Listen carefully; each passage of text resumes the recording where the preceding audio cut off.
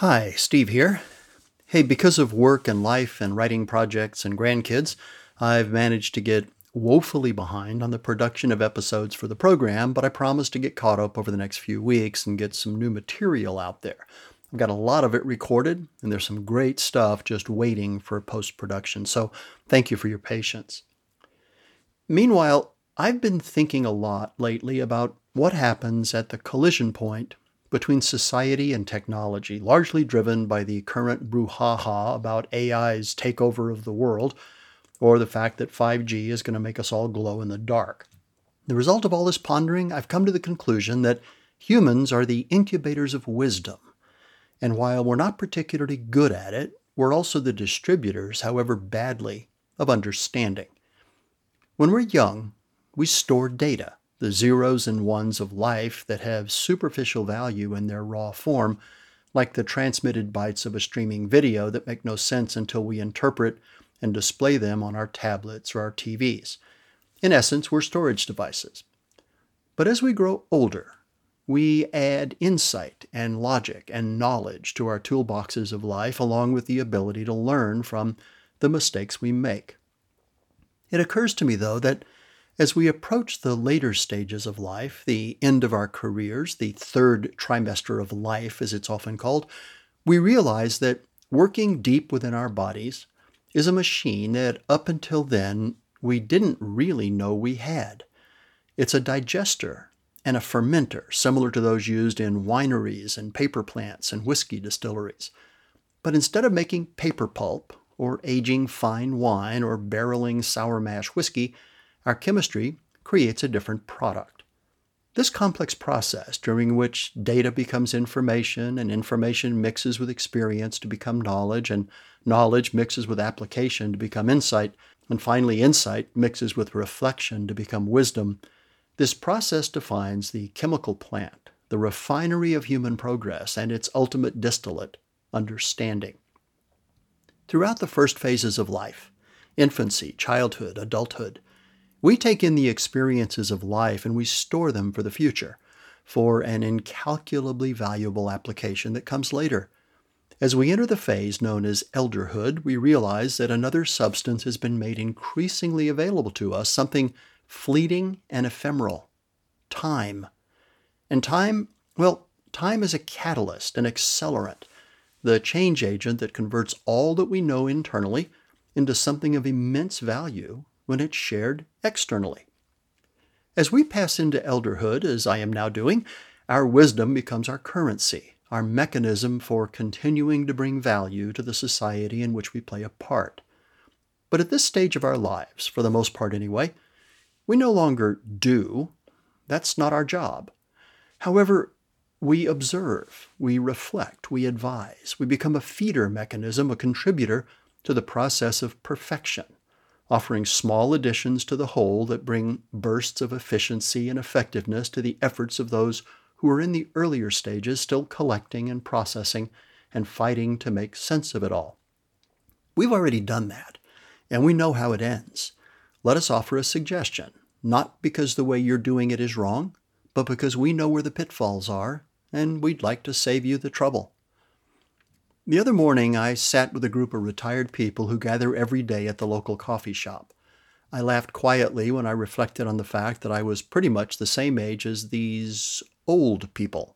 The conversation swirled around grandkids, whose kids had changed jobs or moved house, whose knees creaked the loudest, a smattering of quickly dismissed political disgust. And then the conversation made its inevitable shift. Do you remember when? I remember that time when I was just starting out. When, the indicator of time spent. And there it was, the good old days.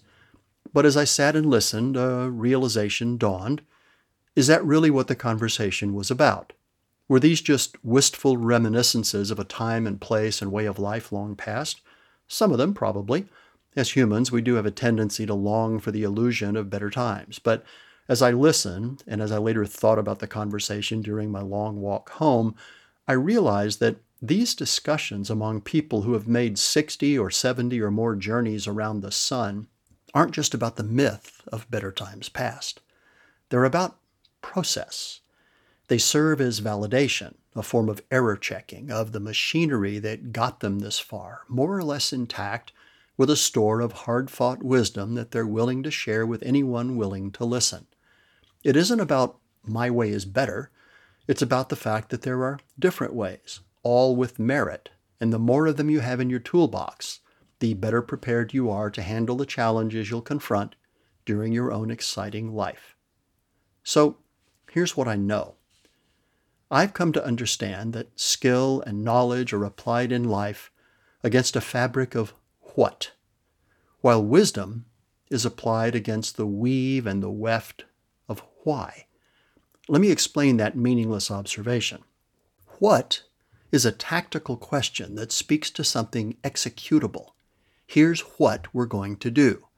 The objective of what requires a skill to do it right, and knowledge to do it efficiently. Why, on the other hand, is a strategic question, one that asks for slowness and patience. Before we do anything, let's first ask why we're going to do it in the first place. The objective of why requires insight and wisdom to ensure that there's a good reason to do something in the first place. Why waste the time and energy and other resources on a task that has no merit? Here's what else I know. The way I did things won't work for some, but it will work for others. If it helps, it's yours to take. Finally, I know this. The challenges and the trials that my children and their children will face during their lifetimes at a human societal level are the same as those that I and my generational peers faced, and the same as those that Egyptians, Mesopotamians, Assyrians, Greeks, Romans, and Babylonians faced off against. They're the same challenges faced by people who stared into the reality of the American Civil War and 2 world wars and every other conflict fought in the name of some existential cause. They're the same as those that confront Sanaa Bushmen and the Panara and the Sentinelese and the Toromona and the Awa, groups of people most of us have never heard of and who like it that way, thank you very much.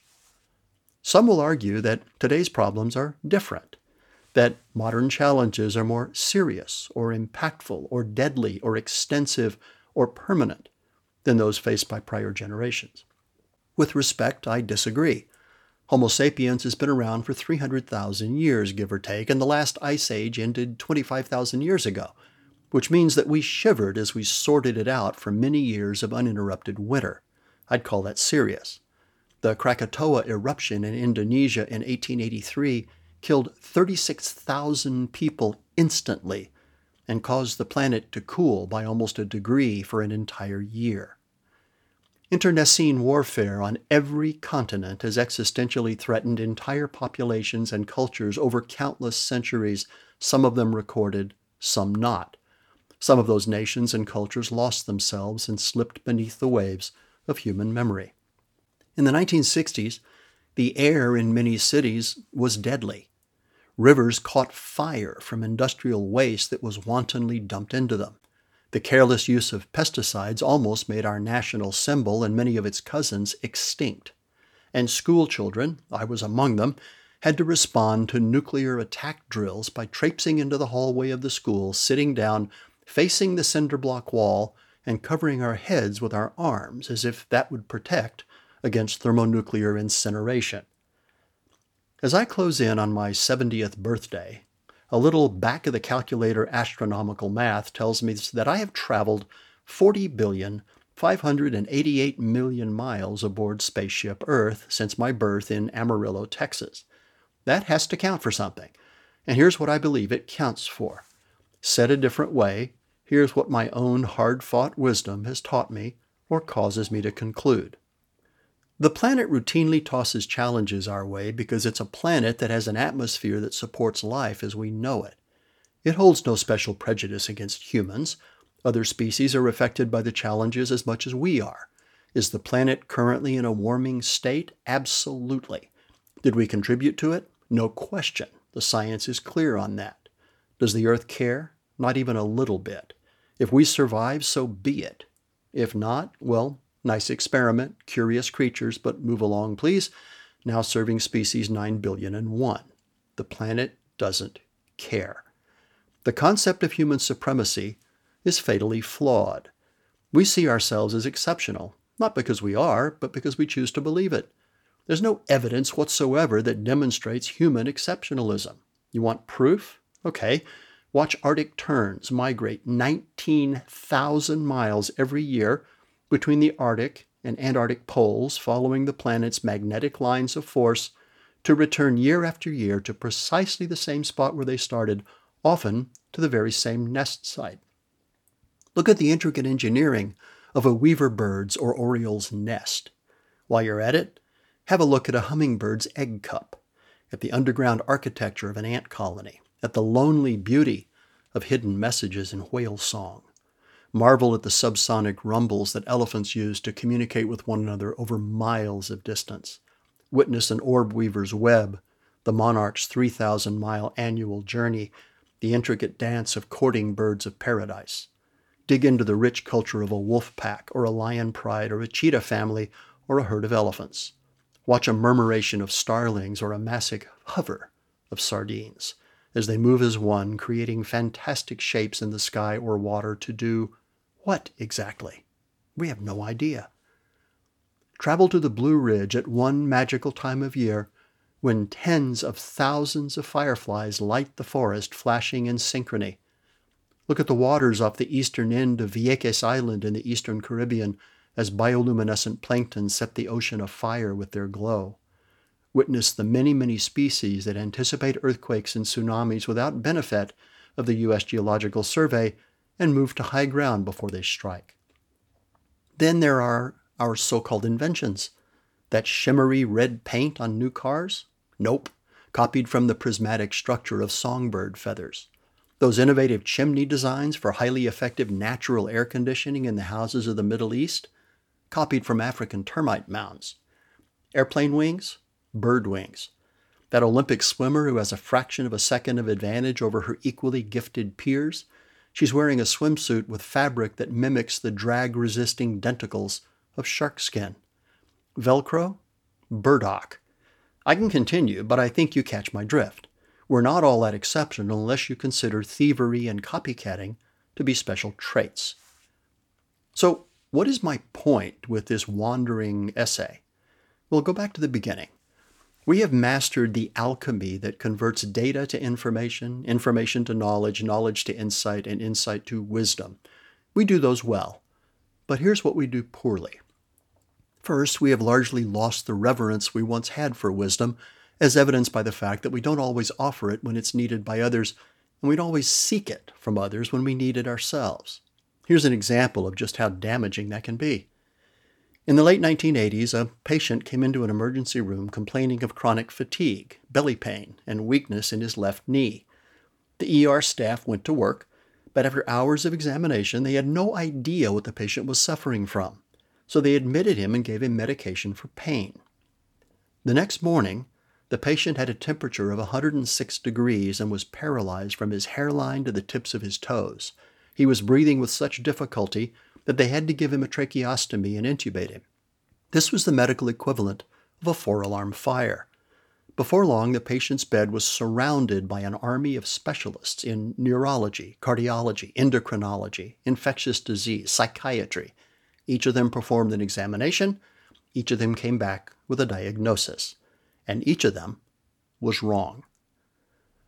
One of the staff physicians was an elderly doctor who no longer actively practiced medicine, but who still visited patients because he cared and wanted to stay active.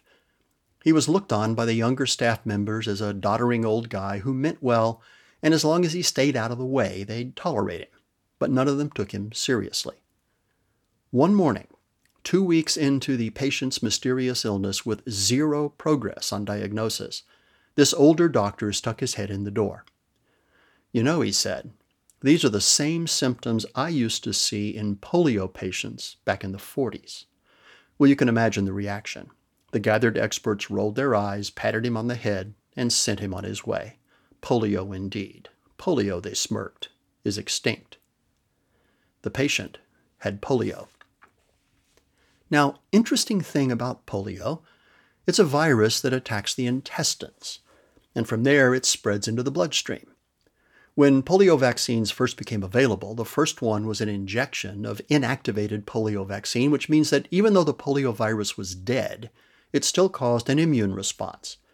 Because this first vaccination was injected, it created antibodies in the bloodstream, not the intestines, and prevented the virus from traveling through the blood to the brain or spinal cord, preventing paralysis. It was considered a secondary defense against the virus. The oral polio vaccines that came later consisted of a few drops of the vaccine dripped onto a sugar cube. I remember them well. We'd all line up at the school gymnasium to get our sugar cubes, which we ate. These oral vaccines were created by weakening the polio virus. The weakened virus created an immune response in the intestines but wasn't strong enough to cause the disease. And because polio is a gut virus which can spread to the bloodstream, the two oral vaccines were the first line of defense against polio because they kept the virus from doing that. But there's a caveat. The weakened virus particles do a good job of creating an immune response in the gut without giving the patient polio. But very rarely, they can evolve back to their infective state. 1 in 700,000 people were victims of this, including our patient. But how did he get infected? Well, it turns out that his young son was given a second dose of the oral polio vaccine, and it mutated. The baby was unaffected. But his father, who never got the third vaccine and wasn't sufficiently immunized, caught polio while changing his son's diaper. He never recovered. It wasn't skill and knowledge that identified the cause of the patient's illness. It was wisdom. Now, I said earlier that wisdom, a quality that we should revere, is one of the refined distillates of data and knowledge and insight. But there's something even more valuable than wisdom that sugars off in this alchemical process, and that's understanding. We don't do that particularly well either. And that, in my mind, is reckless and sometimes even dangerous. Why? Because understanding, which comes from wisdom, especially when wisdom is applied to current data and knowledge, drives responsible action, and action drives change. But all too often, ready, aim, fire becomes ready, fire, aim. What's the old expression? Planning without action is futile. Action without planning is fatal. Or, as you've heard me say before, knowledge is knowing that a tomato is a fruit, and wisdom is knowing not to put it in a fruit salad. Just because we have a bigger brain than most creatures doesn't mean that we use it effectively. We think of ourselves as logical creatures, but are we? Sometimes I wonder. Those doctors who clung to their blind conclusions, I'm a cardiologist, therefore this has to be a cardiac problem, may well have contributed to that patient's paralysis and ultimate death. Never mind what the facts are telling us. Remember the story of the 5 blind men and the elephant? Wisdom ignored is opportunity lost. Just something to think about. Hey, thanks for dropping by. I'm Steve Shepard, the host of the Natural Curiosity Project, where we're committed to the idea that curiosity leads to discovery, discovery leads to knowledge, knowledge leads to insight, and insight leads to understanding. In every episode, we explore some topic that piqued our curiosity enough to make us want to share it with you. I hope you enjoy the journey. And if you did, I'd appreciate it if you'd leave a comment over at iTunes or SoundCloud, wherever you listen to the podcast. Thank you very much. We'll see you in the next episode.